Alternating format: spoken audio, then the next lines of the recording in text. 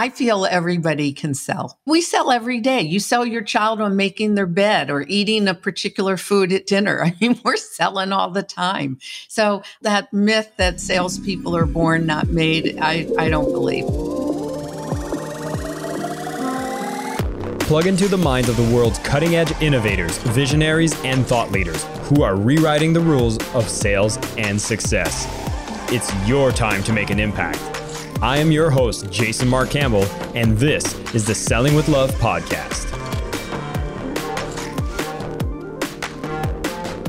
Hi there, listeners of the Selling with Love podcast. This is your host, Jason Mark Campbell. I'm running a little competition as we're trying to get more people to discover this podcast and the work that inspires those to sell with love more. And the best way to do this is to leave reviews, both on Spotify and on Apple Podcast. And for those of you who leave a review when listening to this episode, I would ask you to take a screenshot of your review and send it to me at jason@jasonmarkcampbell.com. And in doing so, I'm going to give you a set of meditations that you can use to get into the state of selling with love. Whether it's connecting with your buyer, affirmations before making calls, or any kind of outreach, these will empower you to be feeling powerful and to be able to do it from a place of love. It is a reward for supporting the show, being a loyal listener, and of course, being able to give more to my amazing audience. Thank you for always showing up, listening, and being inspired by the amazing guests that I get to interview and I get to share their message with you. So again, just leave a review. Take a screenshot of the review. This can be done on Spotify or on Apple Podcasts and email it directly to me, jason@jasonmarkcampbell.com. Thank you. And now let's get started with our episode. Hi, everybody. This is Jason Mark Campbell. Welcome back to the Selling with Love podcast. Now, today, we're going to go behind the scenes. We're going to see what happens in major organizations that employ hundreds of sales representatives just to go and check what is the reality that happens in the sales world. I mean, we all have a lot of negative preconceptions when it comes to sales. We all maybe had a negative experience that we've personally had with sales. So what's going on? Are there just a lot of bad people that go into sales? Are we hopeless? Is there ways to make change? And is our perception actually more biased towards the negativity than it needs to be? Well, I'm excited to have Alice Kemper join me today. She has actually been working with sales training consultants since 1983, which means she's actually had a chance to train over the years and be able to see the evolution of the sales world during that time. Now, she had a chance to work in a company with over 870 sales representatives, and she was the third woman to be promoted to assistant sales manager within that organization. She's currently the founder and president of Sales Training Consultants, and she's responsible for assisting organizations drive anywhere from 5 to 35% improvement in sales, increase employee retention, hire the right people the first time, and build the leaders within the organization. So we're going to go dig into what's been happening in that world. Alice, thank you so much for joining me. Thank you for having me. Now, I love that you've had a chance to work with so many salespeople. You've worked in the large organizations. You consult businesses when it comes to their sales representative. And it begs the question, we have this negative association with sales. Is it merited? Do we just have a bias, or are there a lot of negative sales happening around us?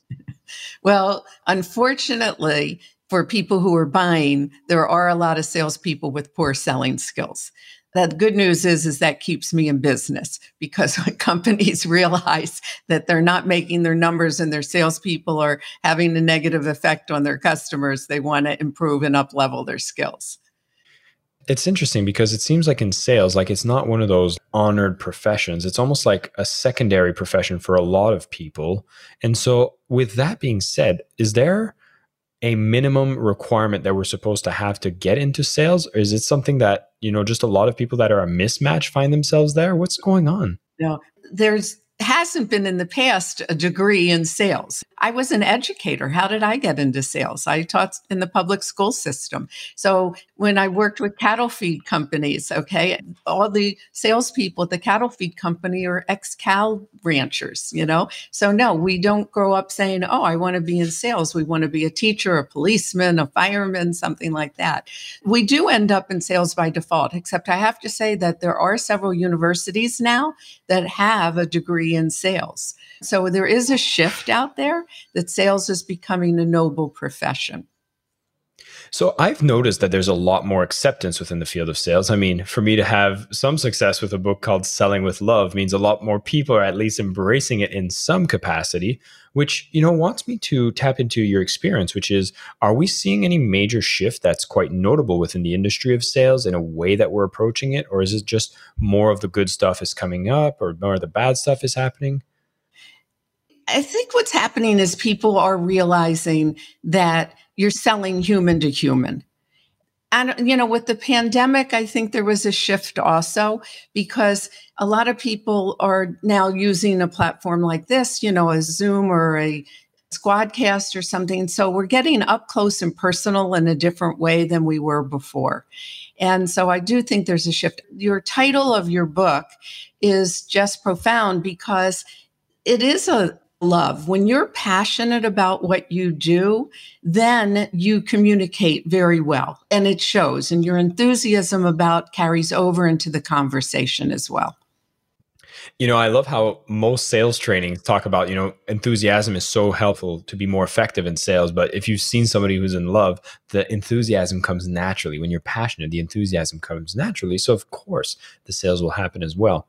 And one other thing I wanted to ask you is because, when you work in organizations, there's always high performing, very high quality salespeople. There's always a few that are doing it extremely well.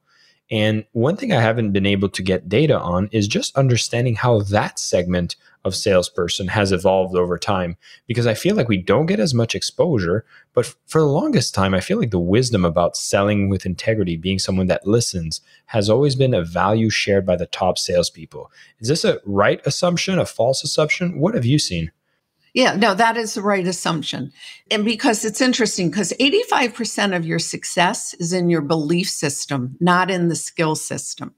So you can have the skills, but if you don't have the belief in yourself, if you don't believe that sales is a noble profession, if you don't have the belief and commitment to activities, the belief in your values that you're matching a person with something good for them, then you're not effective. So that's the difference in the top performers. They have a higher belief system than a lower performer.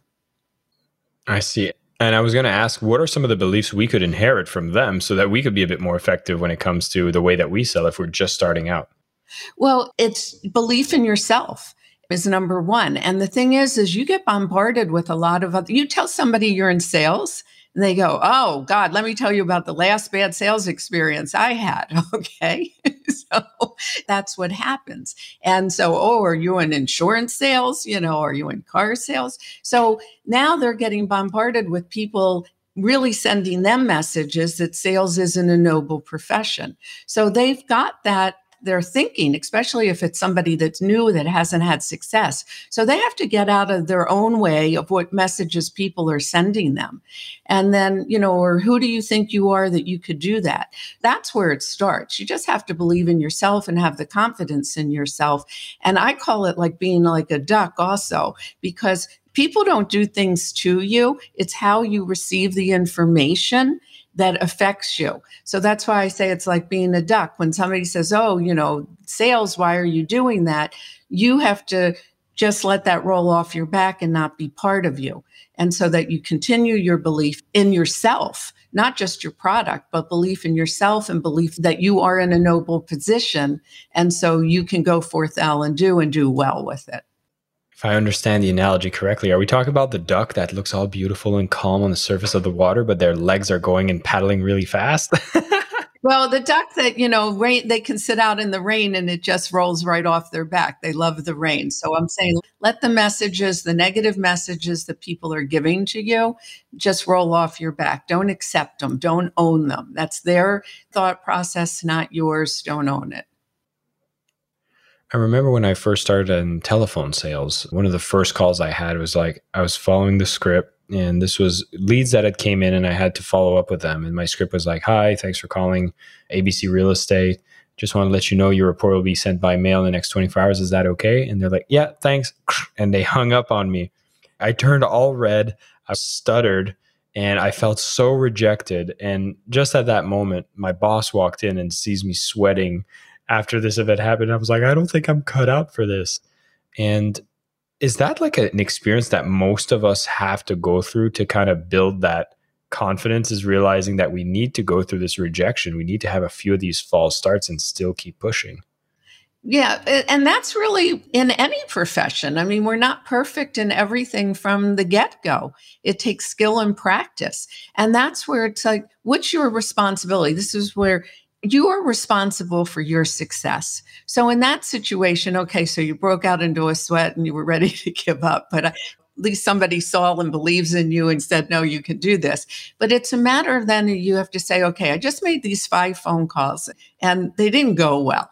Okay. So let me sit back and let's reevaluate. What did I do? Where did it go wrong? Where can I make an adjustment? You are always self-coaching. This is what the top producers do, back to what the difference is. The top producers take the high road and say, okay, these 5 were bad. All right. I need to make a change, but let me evaluate where the change is.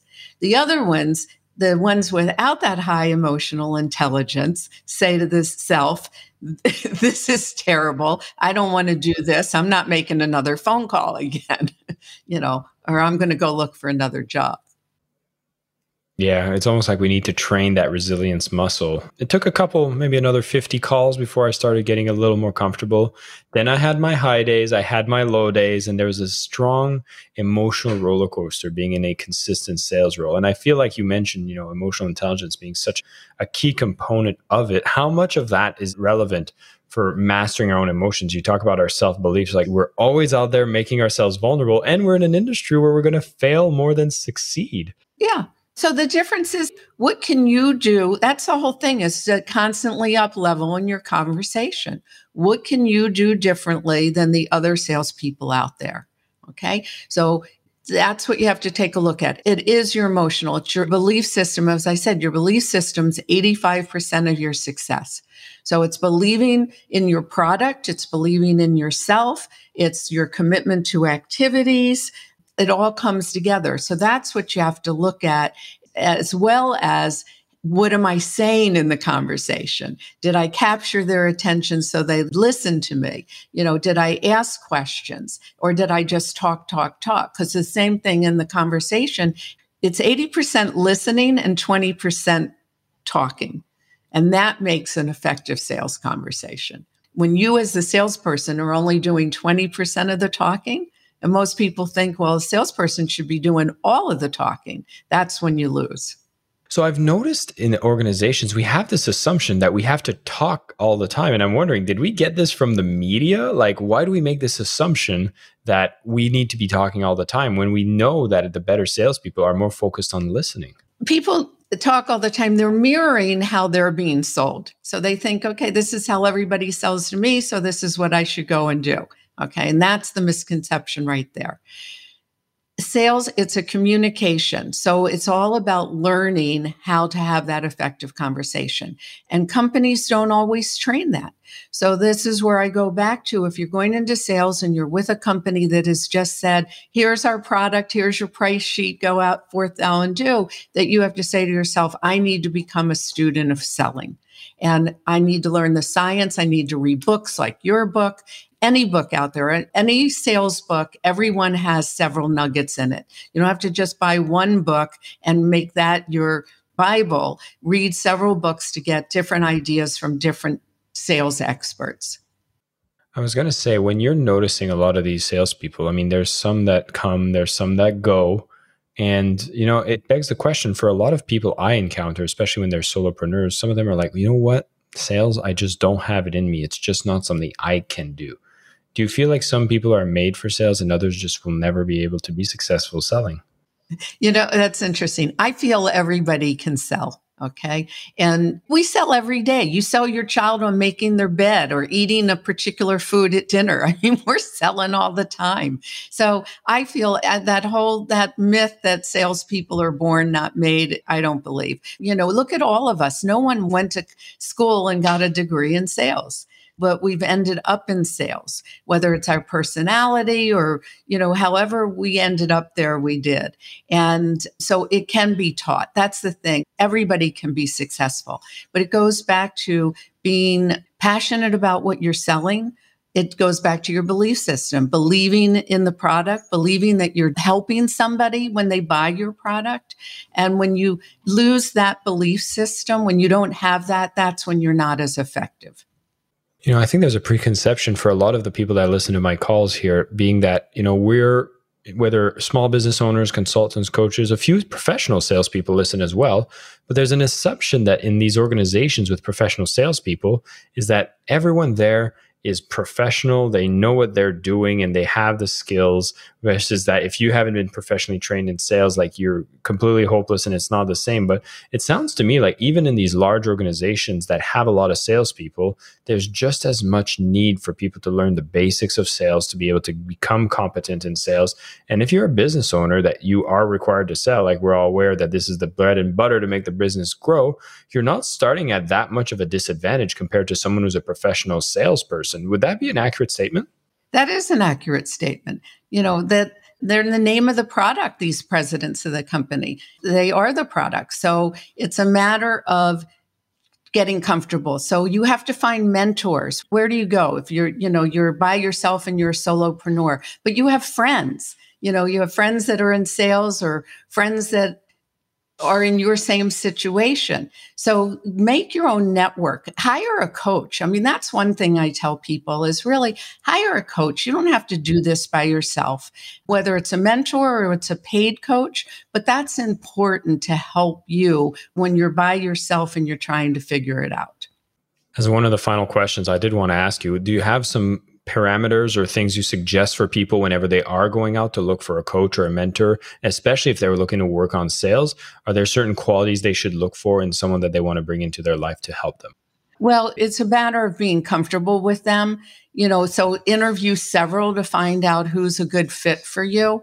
But you do want to find someone that has soul, that isn't a life coach, but then you want to ask them to help you with your selling. So you really want a combination of a business and life coach together. Brilliant. Alice, I just want to thank you for your time, for coming on the show. For everybody listening, here's really what I was able to get from this conversation is the fact that if you're in sales, guess what? A lot of times we might face negative sales interactions, and that might have given us these biases of negativity towards the majority of the ways that we perceive sale. And as a result, has actually made it so that we assume the way to do sales is by mirroring what we've noticed, which are negative sales interactions. So there is a better way. The top 1% or the top 5% of the great salespeople have always been doing it the right way. We just don't get exposed to these individuals as much.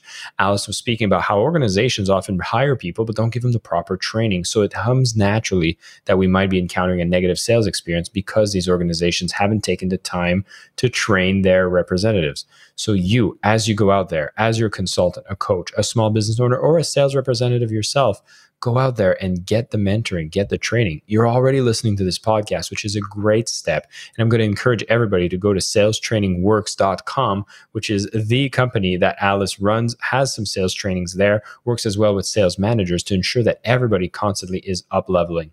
Continue to stay sharp, continuing to stay on top of things, and understanding that 85%, as Alice mentioned, is going to be your inner game. What is it that you're telling yourself when you're selling? Are you in the right mindset? Do you love the product? Do you love the company you're working for? Because that is going to be making the biggest difference in the way that you show up with passion, enthusiasm, and maybe even a little bit of love in your sales. Alice, once again, thank you for coming on the show and sharing with everybody here. And for everybody listening, go out there, be courageous, and go and sell bravely. Thank you. I am your host, Jason Mark Campbell, and this is the Selling with Love podcast.